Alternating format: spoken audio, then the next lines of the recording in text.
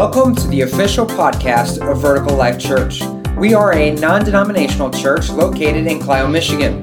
We exist to engage people where they are and lead them to becoming fully developed followers of Jesus Christ. We hope you are drawn into a deeper relationship with God through this podcast and pray that through the sermons you listen to here, your faith would grow. We are always excited to hear from those who are impacted by this ministry, and we encourage you to email us at contact@vlchurch.tv to share how God is using this ministry in your life. If you would like to support this ministry, you can do so online at www.vlchurch.tv/give. Thank you for listening.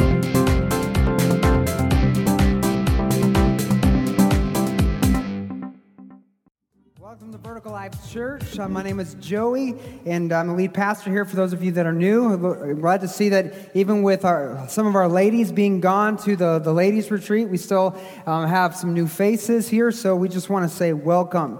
It's always exciting to be a part of what God is doing here each and every weekend. And so we've now been in a series for a few weeks we're calling Eat the Meat. If you didn't notice that or catch that, it's all about going deeper in your relationship with God. Not just being satisfied with what we call spiritual milk, just the basics of Christianity to where it doesn't really have a real effect in your life, but learning to go deeper into the Word of God, to seek God deeper in prayer, to experience God in a way that draws you in and builds an awareness of who He is, who you are to Him, and how your faith can truly transform your life. And so we've been going through this now for a couple weeks, and last week we began talking about really the nuts and bolts of who God is. A couple weeks ago we talked about the fear of God being the beginning of wisdom, that we need to have this reverence, this awe, this understanding that He is a big, mighty, fearsome God, that He one day is going to judge sin and death, that He's going to pour out His wrath on all the sons of disobedience. He's going to lay waste to evil, Satan, sin once and for all. And that is something that should make us pause and reflect. He is a great, a mighty God. But then last week we talked about that same great and mighty God is also, if we have a relationship with Him, He is our Father. He is our Heavenly Father. And we've been talking kind of about the Trinity, that the Trinity really is a term used to describe who God is. And we discussed that there is one God, but He Himself exists in three persons: the Father, the Son, and the Holy Spirit. And each person of this Trinity is God, equal to God, and indivisible from God. You cannot have one without the other.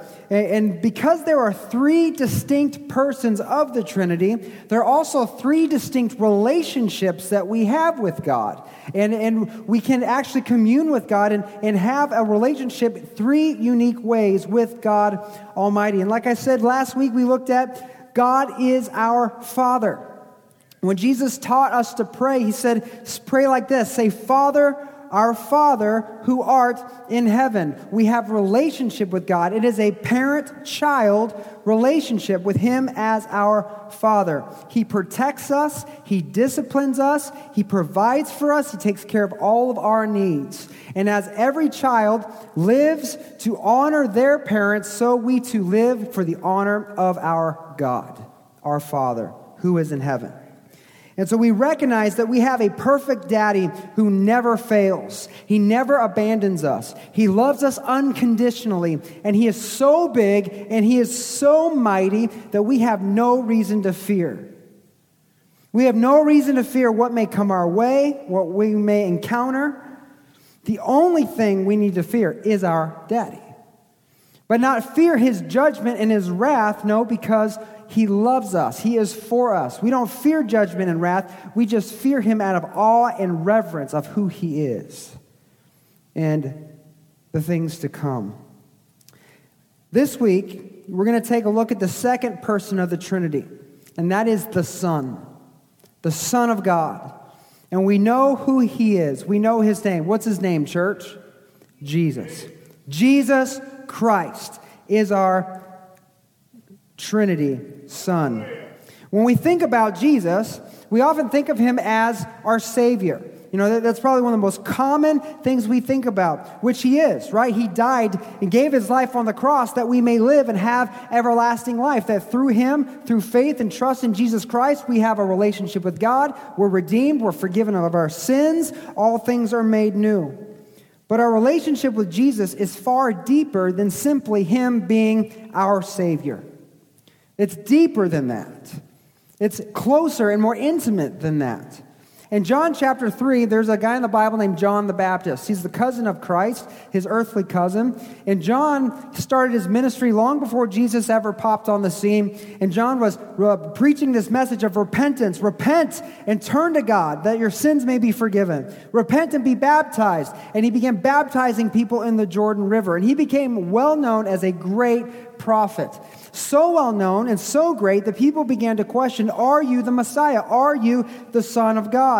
And this, in John chapter 3, we have this scene where these people are asking him this question, reveal, how are you so great? How are you so mighty? Reveal who it is that you are. And John replies to them in John chapter 3, verses 28 and 30. Here's what John says. He says, you yourselves know how plainly I told you, I am not the Messiah. I am only here to prepare the way for him. It is the bridegroom who marries the bride, and the bridegroom's friend is simply glad to stand with him and hear his vows. Therefore, I am filled with joy at his success. He must become greater and greater, and I must become less and less. Here, John is this great prophet, has this great following. It's so intense and so life-changing in the area that even the king of the area was fearful of John. So much so that he was angry at John and wanted to find a way to bring John to his death because of the impact this man had. And here John says, you know, I'm not the one that people have been looking for. I'm not the one that is coming that's going to set up his kingdom. No, there's one that is coming after me. One who I'm preparing the way for. As a matter of fact, John says, I am the friend of the groom.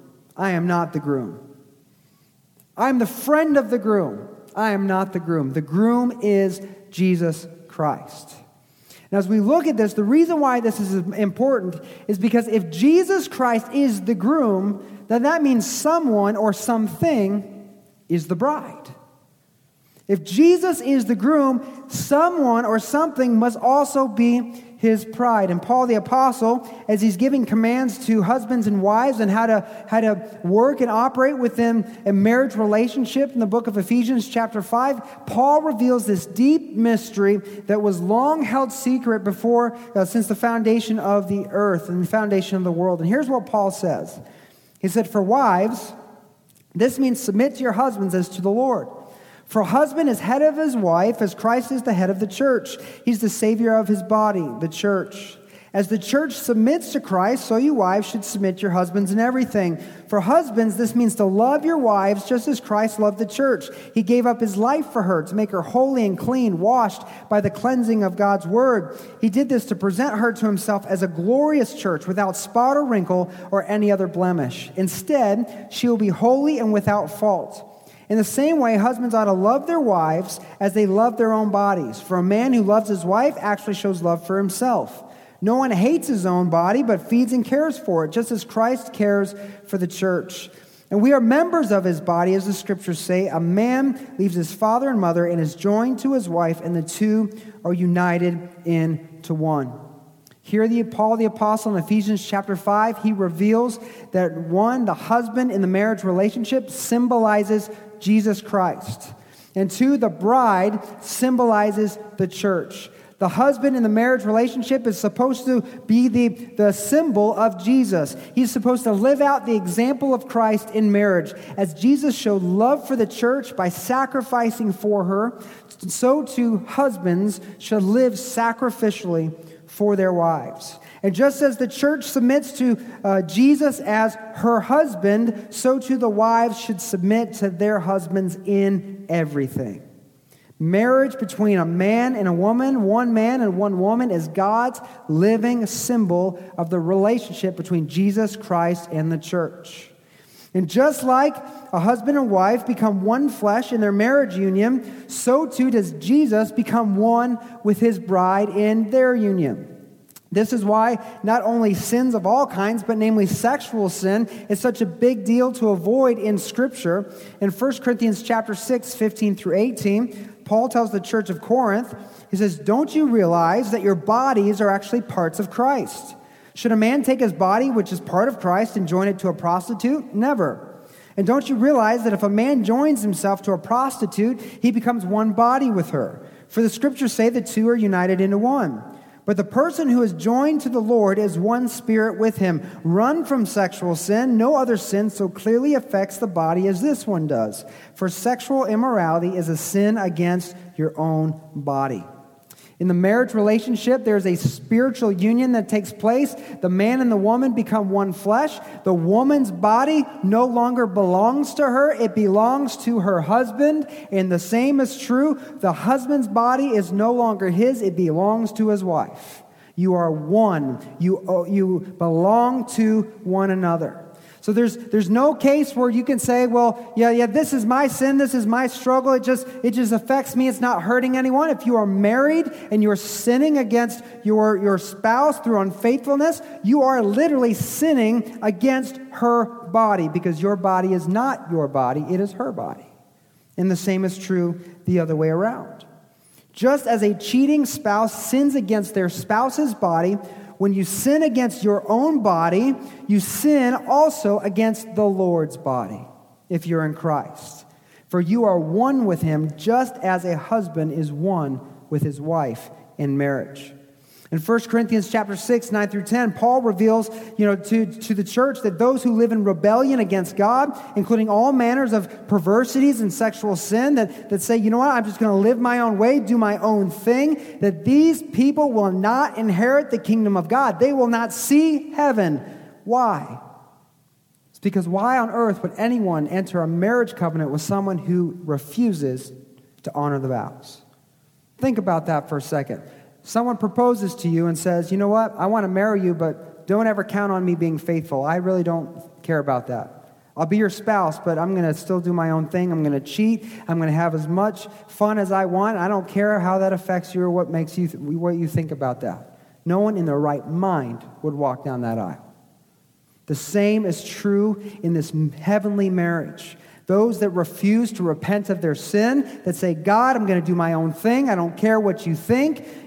This is just how I am. They will not see the kingdom of heaven, because this is a marriage. This is why Paul reveals that it is so important to guard yourself. Paul in Ephesians chapter 5, verse 31, quotes from Genesis, the very first book of the Bible. In 5:31, he says, as the Scriptures say, a man leaves his father and mother and is joined to his wife, and the two are united into one.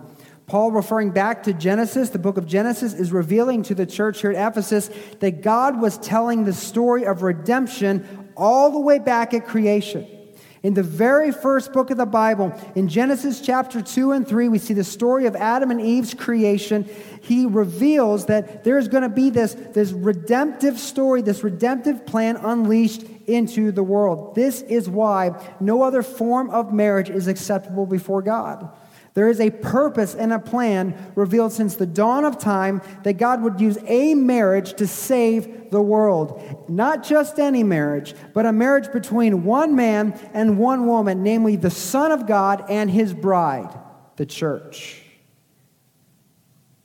And the beauty of this picture is that everyone who trusts in Jesus Christ as their Lord and Savior gets to be part of the church, and therefore included in the bride of Christ.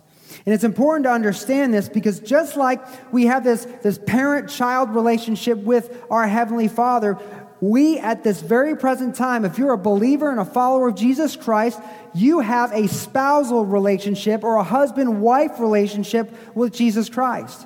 This is deeper. This is more intimate than Him just being our Savior. If you're in a burning house and a fireman breaks through the door and rescues you, he is your Savior. But that's not the same as an intimate relationship with your husband and or wife. It's deeper, it's intimate. Jesus is more than the one who's just rescued us from peril, the perils of the fires of hell, the perils of sin and death. Jesus is the one who's betrothed us in an intimate, everlasting relationship with God Almighty. And not only must we see this spousal symbology in our relationship with Christ, but this also implies duties and responsibilities for being part of the bride.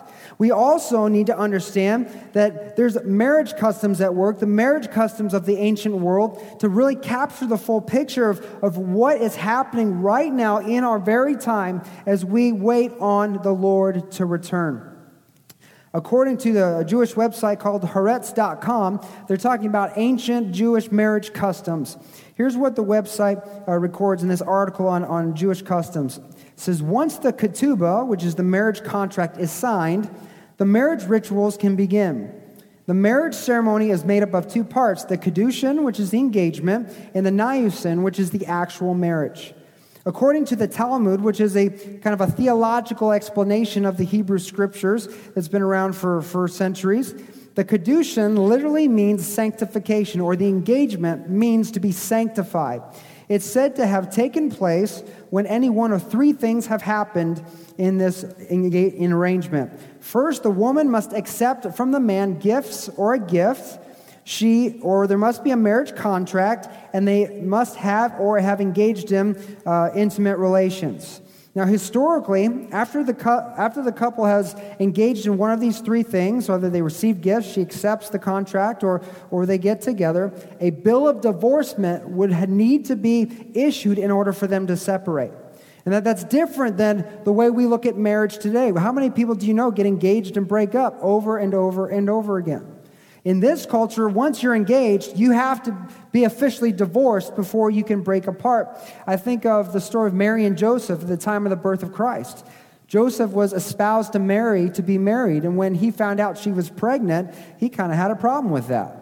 And he started thinking, what are my options? And he really had three options. One, I could put her away privately, and so no one would know what was going on. And this is what he was, in the scripture, you can see he was thinking about doing. He could either put her into open shame and accuse her of adultery, which would in turn resulted in her death. She would have been stoned to death. Or he could, what he ended up doing is he received her as his bride and took the shame upon himself. And we know that is as of the Lord. But this is how marriage was in the ancient times. That when the engagement happened, it was as if you were married, even though the marriage had not taken place yet. So historically, during this kedushin, the couple, as they're going to be engaged, they're going through the engagement ceremony. It wasn't just getting down on one knee and showing the ring and saying, "Will you marry me?" In the engagement ceremony, the couple would recite two blessings, and one would be over a cup of wine. The man would give the woman either a ring or some gifts in the presence of witnesses, and he would repeat a formula. Number one, he would declare over his wife, "You are sanctified now to me by this gift." And then number two, the marriage contract would be read aloud. Now, in modern times, it's really the first of these three conditions, the acceptance of gifts, the evidence that the woman has agreed to the union, that is considered what is necessary for marriage. So even now in our day, that they still hold to these customs just a little differently. But in ancient times, the two parts, the engagement and the marriage, they took place, but at separate times. The engagement would happen, and then at least within a year, the marriage would take place after then, sometimes longer. Now, the reason why we need to understand the marriage customs is because when we read the scripture, we have to take our minds out of 2017 and we have to place it in year zero, the time the scriptures were actually written, to really get to the meat of what is happening in the Bible. And what's powerful about this understanding and taking our minds back to the time of Christ is that with the marriage customs of that day, number one, there had to be a marriage contract. A marriage contract had to be offered, and typically this was with the father. The groom would make arrangements with the father. They would pay a dowry or some type of payment in order to have this contract approved and make this agreement. In John chapter 10, verse 29, Jesus says this. He says, "My Father has given them to me, and he's more powerful than anyone else. No one can snatch them from my Father's hand." If you notice what Jesus said, he said, "My Father has given them." Who are them? Those in his bride. "My Father has given them to me." There is a contract that took place between the Son and the Father for the bride. A contract that cannot be undone or broken. If you remember, once the engagement takes place, a bill of divorcement would need to be decreed for them to separate. And what did Jesus say? He said that my Father's will is that what God has put together, no one would separate. Divorce is not in the equation. God's will is that it is eternal, it is binding, it is irrevocable.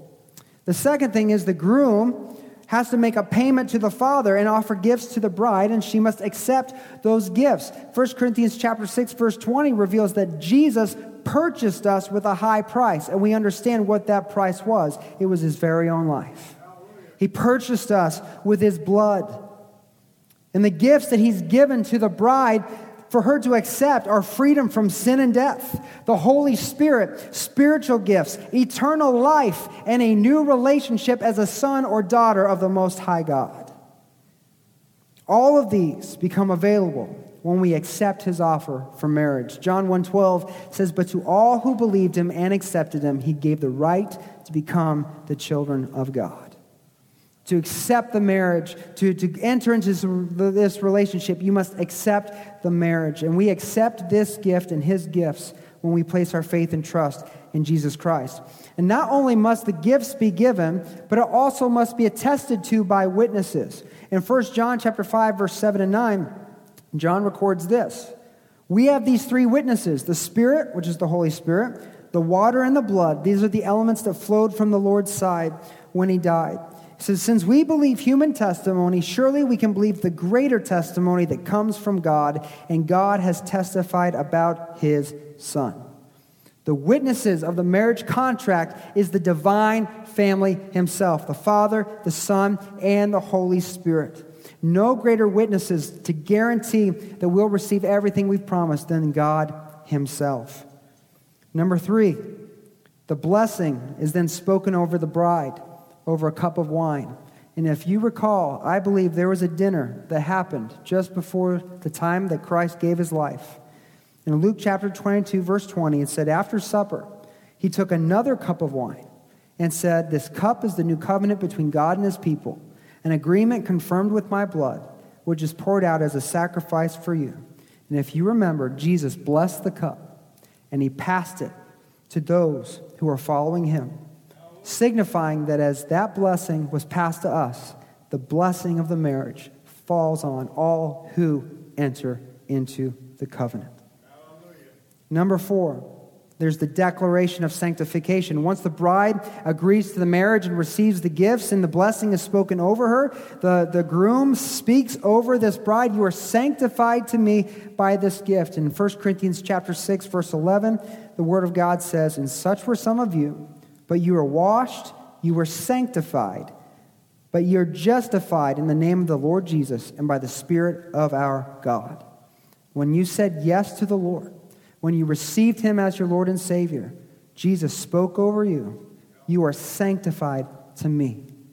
You are sanctified, and at that point, you become part of the bride. And the bride at that point, the point the engagement is locked in, she declares or considers herself married, even though the marriage has not been consummated or finalized yet. There's been no official marriage. That happens much later. And this is why now, even as the church, we consider ourselves the bride of Christ, because we have this relationship. It's locked in. It's been sealed. The contract has been ratified.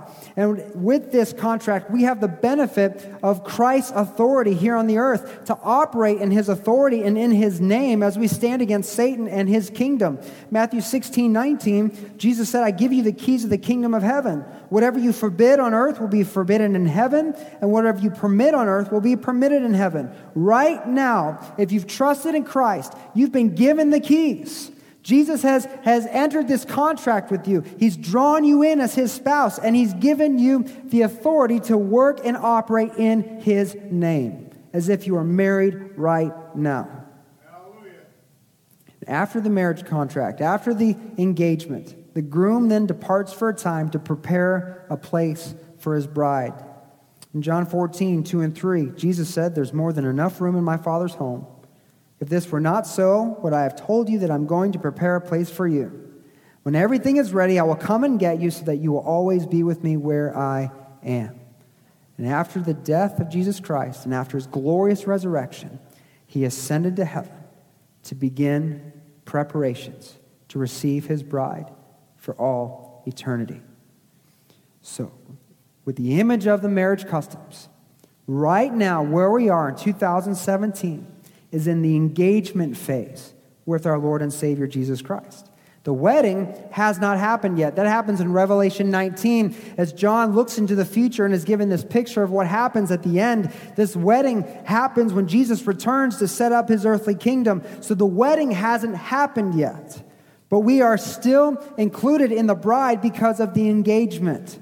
Until the day of redemption, the day of salvation, the day we're changed from corruptible to incorruptible and sit at that marriage table where we finally realize our full adoption as sons and daughters of the Most High God, the full promise that we have, the bride of Christ has one responsibility.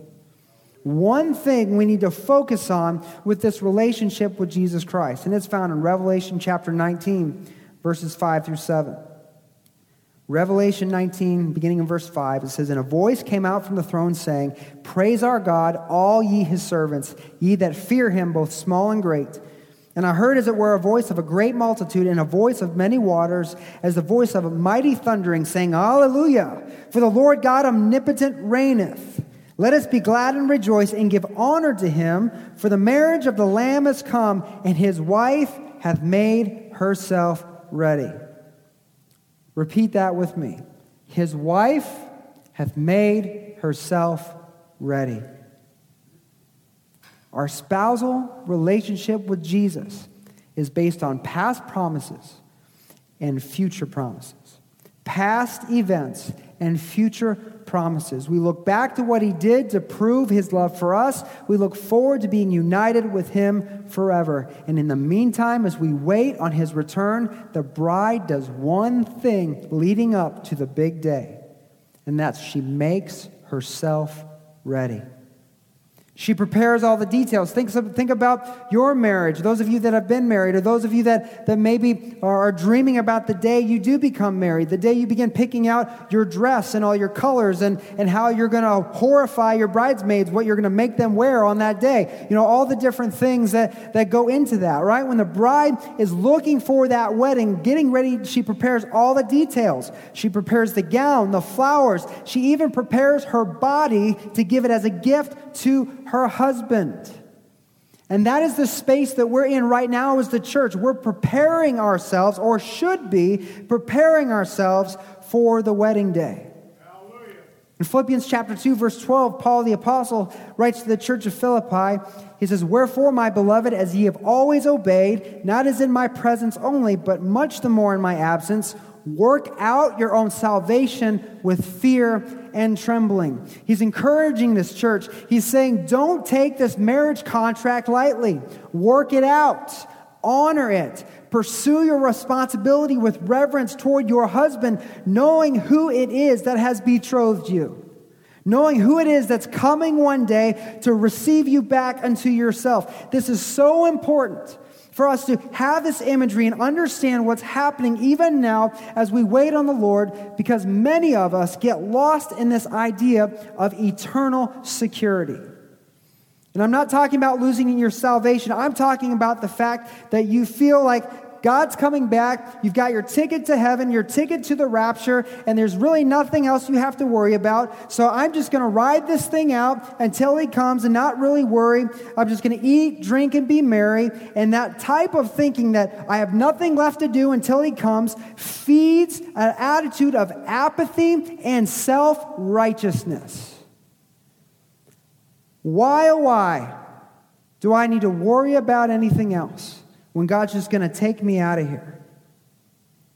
Why do I got to worry about confessing my sins and growing in faith and pursuing a deeper relationship with God? I'm already going to heaven. Let someone else take care of that ministry. Let somebody else go to that foreign nation. Let somebody else pursue God and understand what the Greek and the Hebrew languages mean, so we don't all interpret Scripture improperly and have a poor understanding of the Word of God. Let somebody else do it. I'm just going to sit in my pew and listen to the sermon and feel charged up, and I'm going to go home and act just the same as I always have. I'm not going to grow in my personal relationship with God. This idea of all that needs to be done is done is filling the church with apathy. That's why you see in Revelation, the churches to the seven letters to the seven churches, the last church of Laodicea, God rebukes them, or the Lord rebukes them, because they were enriched with goods. They needed nothing, even God. They had no desperation, no dependence, no drive, no desire to honor Him with all that they were. They were self-righteous, they were self-content, and they were just coasting out until the end. Apathy is so severe in many of our lives, in churches. And part of receiving Jesus Christ as your Lord and Savior is to submit to Him as your husband, to follow His lead and obey His commands. Luke 9:23, Jesus said to them all, "If any man will come after me, let him deny himself, take up his cross, and follow me." Denying oneself is part of the role of the bride. When the bride agrees to marry the groom, when she takes this man to be her lawfully wedded husband, she loses her last name and takes on his name, signifying she is not her own anymore. She receives a new identity and lives on in this new identity because she has been forever connected with her husband. Her plans become his plans. Her goals become his goals. She loses the right to live an independent life from her husband. She gives up these things because what she gains by giving up these things far outweighs what she could ever have all by herself. And the same is true for Christians. When you receive Jesus as your Lord and Savior, as your spouse, you lose your name. And you take on His name. Matter of fact, we're told in Revelation, He even gives you a name written on a stone that only you're going to know. You even get a little pet nickname from God. You get His name. You lose your plans and your goals and your thoughts and ideas for the future because you've adopted His now as your husband. And why do we do that? It's because what we gain for losing ourselves, from denying ourselves by wedding Christ, far exceeds anything we could have on our own in this life or in the life to come. And our pledge to marry the Lord is deeper. Our pledge to love Him is deeper. It goes deeper than just a prayer, "God, forgive me of my sins." It's deeper. It's more intimate. It's more to the core of all of your being. In John 14:15, Jesus said, "If you love me, then obey my commandments." If you love me as your husband, then submit to what I'm asking you to do. Submit to my will for your life. John 14:12, He says, "I tell you the truth, anyone who believes in me will do the same works I've done, and even greater works, because I'm going to be with the Father." The bride that loves her husband will, in the absence of her husband, carry on the work of her husband, because she adores him, is inspired by him, and follows his lead. This is what the church is to be doing as followers of Jesus Christ. And because the bride can really only focus on one thing: living to honor her husband. Peter, in his letters, comments on how Sarah, Abraham's wife, honored her husband by even calling him master. Was he a great guy? Probably not. He made a lot of mistakes. But she honored and reverenced her husband to the point that she called him Lord and Master. And the reality is, for us as the church, Jesus is our Lord and Master. That's who He is. He is the Lord, and He's worthy of that title. And so as the bride, we need to be preparing for the wedding day, submitting to the Lord and submitting to the things He's asked us to do. The bride, as she's preparing, she has this urgency to be ready for that day, to let no detail go to waste, to let no stone be unturned, to let nothing be left behind. And in the time of ancient Israel, the bride had to be in a constant state of urgency because she was waiting for the day the husband would return to come and get her. She had to be ready at all times for the day that the announcement was made, here he comes to get you. Because unlike today where we have a calendar and a date, they had no idea when that day was going to come.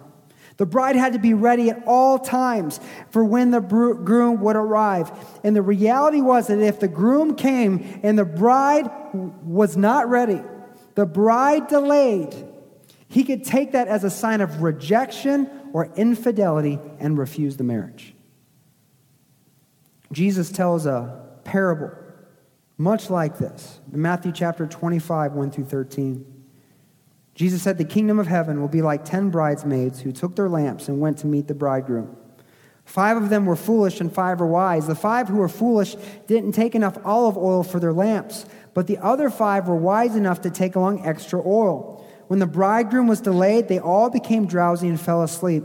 At midnight, they were roused by the shout, look, the bridegroom is coming, come out and meet him. And all the bridesmaids got up and prepared their lamps. Then the 5 foolish ones asked the others, please give us some of your oil because our lamps are going out. But the others replied, we don't have enough for all of us. Go to a shop and buy some for yourselves. But while they were gone to buy oil, the bridegroom came. Then those who were ready went in with him to the marriage feast, and the door was locked. Later, then the other 5 bridesmaids returned. They stood outside calling, Lord, Lord, open the door for us. But he called back and he said, believe me, I don't know you. So you too must keep watch, for you do not know the day or the hour of my return. The strong difference between the foolish and the wise bridesmaids were that the wise bridesmaids had their total focus, lived their lives around the coming of the groom. That was their focus. That is what everything went into. They spared no expense. They wasted no time making sure that they were ready, that they had everything they needed. And this revealed the nature of their hearts, that they truly loved the groom, that he was the object of their affection. They were anticipating with excitement their new life together, what was going to be on the other side of marriage. Nothing else mattered. Nothing else mattered to them but having that oil. The foolish bridesmaids didn't care until it was too late. They were apathetic. They took the groom for granted, and they assumed they'd just be accepted no matter what. Oh, it doesn't matter. I can fluff around, and I'll get what I need when I need it. But you know what? They were dead wrong. When the door was shut, the opportunity to go into the wedding chamber was gone. And they were rejected as if they had never been known. And the sobering part of this illustration that the Lord is giving us is that all of the women were bridesmaids. They were all invited to the wedding. But only those who loved the Lord were recognized because they were the ones who made themselves ready. And our responsibility in this relationship, this spousal, this husband-wife relationship with Jesus Christ right now in the waiting is to make ourselves ready, to work out our salvation with fear and trembling, putting our sinful nature to death, doing the work of the ministry, sharing the gospel, being the hands and feet of Jesus in his absence, and being led and living in the Holy Spirit. See, oil in biblical times represented the anointing of the Spirit of God. That's why in Psalm 23 it says, you anoint my head with oil. That is a spiritual anointing. And here we see oil as being what they needed to find their way to the groom. And the foolish bridesmaids didn't have enough of what they needed to meet him because they squandered the time they had to prepare. They squandered it on the worries of this life. They squandered it on vanity. They squandered it on pleasure, rather than being prepared for the time of his coming. That's why it's important that we understand the manners and customs of the day, because during this engagement phase, we are to be preparing for the coming of the Lord, anticipating our redemption day. In Revelation chapter 12, verse 10, as we're in this waiting, there's something that's happening right now. As we're preparing ourselves, we're making ourselves ready. Here on the earth, there's something that's going on in heaven that we have no idea is happening, but is revealed in Scripture. In Revelation chapter 12, verse 10, It says, "Then I heard a loud voice shouting across the heavens, 'It has come at last, salvation and power and the kingdom of our God and the authority of his Christ.'" The day of redemption is being prepared. It's getting ready to come down. And he says, "For the accuser of our brothers and sisters has been thrown down to the earth, the one who accuses them before our God day and night." This event is still yet future. It happens in the last days, and the time Christ returns to the earth. The question I have for you, church, is who is the accuser? Who do you think is the accuser? Yeah, it's Satan. Satan is the accuser. Now look at what John writes in Revelation. He says, "For the accuser of our brothers and sisters has been thrown down to the earth." He's the one that accuses them before our God day and night. Where does he accuse the brothers and sisters? Before God, right? So where is Satan right now if he's accusing us? He's in heaven, right? Satan's not just wandering around, meandering in this world, just trying to find something to do or find somebody to mess with. He's got people for that. Satan is the accuser. He's before the very throne of God, and he's accusing us. He's bringing up all of our sins and all the ways we don't measure up, all the ways we've sinned against God and have been cheating, adulterous idol worshipers before God. He's constantly bringing accusations against us. And he's attacking us, and he's trying to bring down the wrath of God on us. But what do you think your husband is doing? What do you think Jesus is doing? In John chapter 2, verse 1, it says, "My dear children, I'm writing this to you so that you will not sin. But if anyone does sin, we have an advocate who pleads our case before the Father. He is Jesus Christ, the one who is truly righteous. He himself, the sacrifice that atones for our sins, and not only our sins, but the sins of all the world. And we can be sure that we know him if we obey his commandments." This term advocate is a legal term. That means our husband is also before the Father, at the right hand of the Father, as our lawyer, as our advocate, as the one who's standing up for us before the very throne of God. This is the picture of Jesus, our groom, standing in the courtroom of heaven, pleading on the behalf of his bride. So as Satan brings that accusation, look at sister so-and-so, look at all the things she's done to mess up her life. Our husband is saying, "Shut your mouth, devil, I got that one. She's covered in the blood of Christ." He is pleading before the Father, "God, have mercy on that man. His brokenness is covered by my blood. I died for him. I purchased him. He is part of our agreement, our contractual agreement. You can't go back on your word. That is my bride that he's speaking about." This back and forth battle is happening right here, right now in heaven. But what is so powerful about this that I see in Scripture is that even though this is going back and forth, there is going to come a day where Jesus says the plans have been prepared, the home is ready. Satan, you're going to shut your mouth. Matter of fact, let's do it right now. He grabs him by the throat. He casts him down to heaven. He says, "Enough is enough." He's battling for us as our groom before the throne of God, and one day he's going to put an end to all the problems, all the struggle, and all the strife. He's fighting for us even now. I mean, I can just imagine, like those of you that have had that marriage relationship, you know that even if your spouse is wrong, but someone says something about it, what rises up in you? That fierce anger and wrath and malice. And I can see Jesus casting Satan down and there being a few bumps and bruises on him before he even hits the ground. That enough will be enough. And Jesus says, "It is time. I'm going to pull them out of this garbage once and for all. I'm going to come get my bride."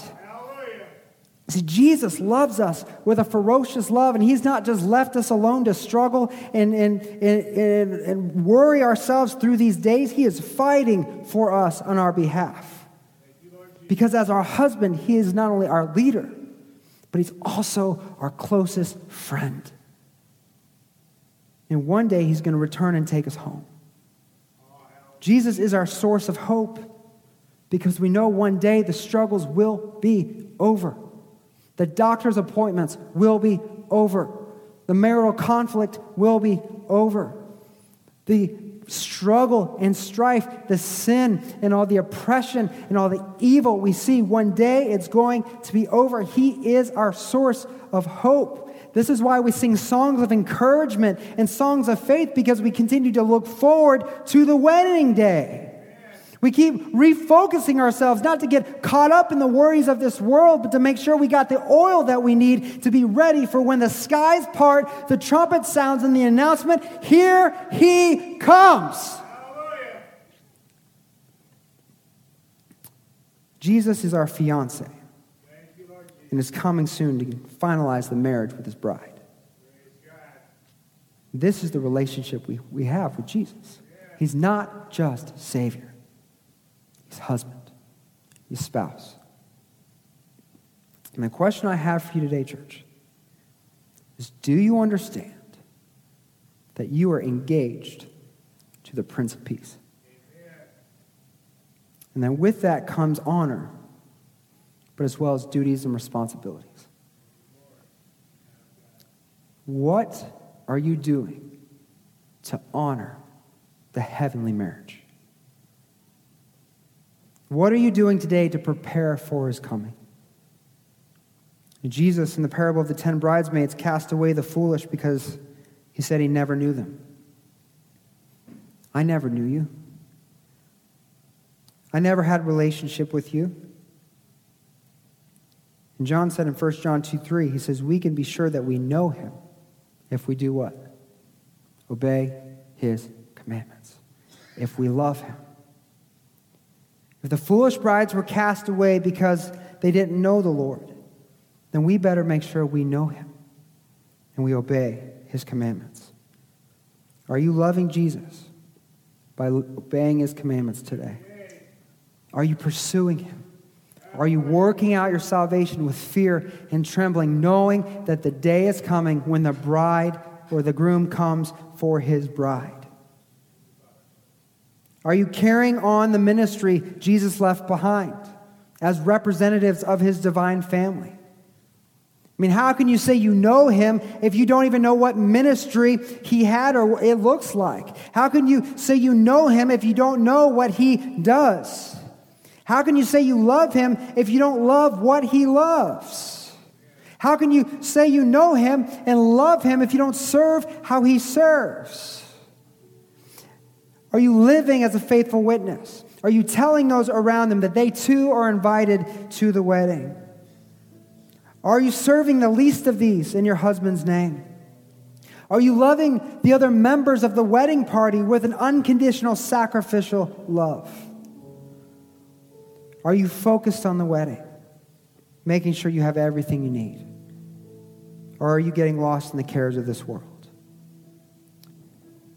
I'd like everyone to bow their heads and close their eyes now as we bring the service to a close. Just no one looking around in this moment. And ask yourself this question. Be honest with yourself. If the Lord were to come back today, would you have enough oil to go out and meet him? If Jesus were to come back today, would you have enough oil to go out and meet him? Would you have enough Holy Spirit? Would you have enough evidence in your life to get you before the Father's throne? Hallelujah. If not, then why? Your husband has loved you to the point of death. Why would you not be ready? Maybe you'd not be ready because you've not accepted his proposal.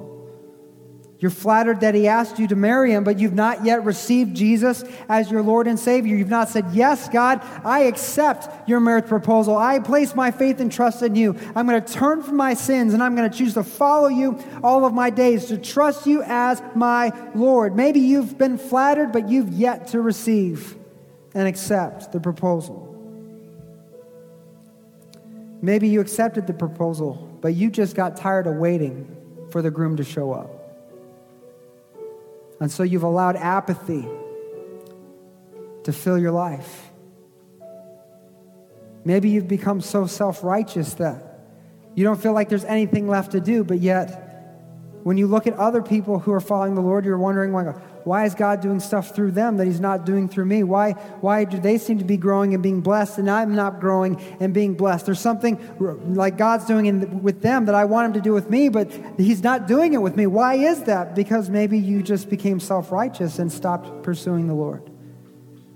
You feel like you've arrived, but yet you see how far you have yet to go. I've had to face that many times in my life. If Jesus would return today, would you be ready? He is our husband. And if you want to experience the love of your heavenly spouse, it begins with saying, I do.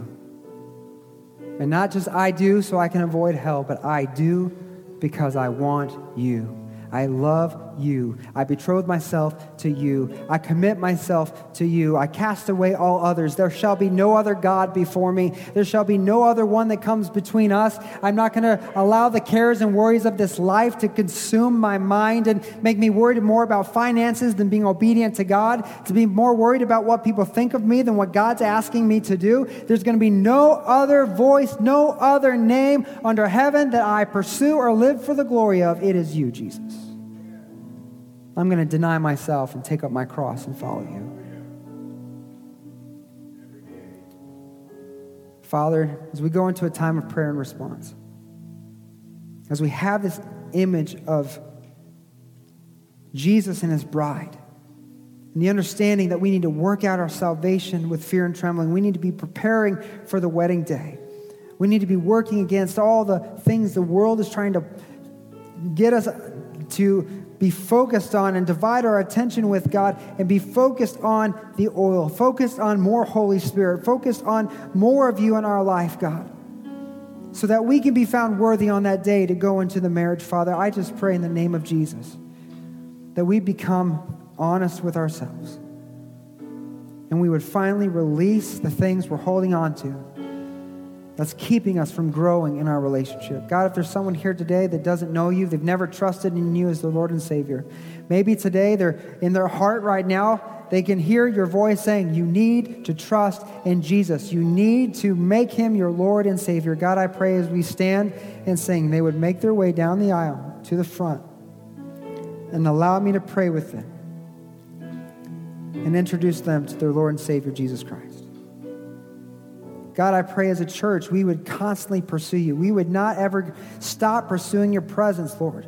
That we'd be so filled with your Holy Spirit, God, that the gifts of the Spirit would be manifest, God, that we'd see people lay their hands on others and the healing would come, God, that we would see even the dead raised because of the power of God in our midst.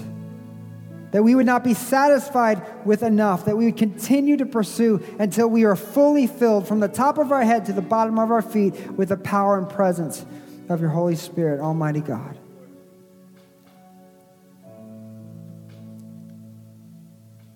Help us make ourselves ready. Fill us with faith. And I just pray this in Jesus' name. Amen. Let's all stand together. If you have prayer needs, we invite you to come forward. If you'd like to share a word of encouragement or a praise, the microphone's available and down here, and I'll be here to pray with you. But for the next few moments, let's just go into a time of praise and prayer as we respond to the Lord.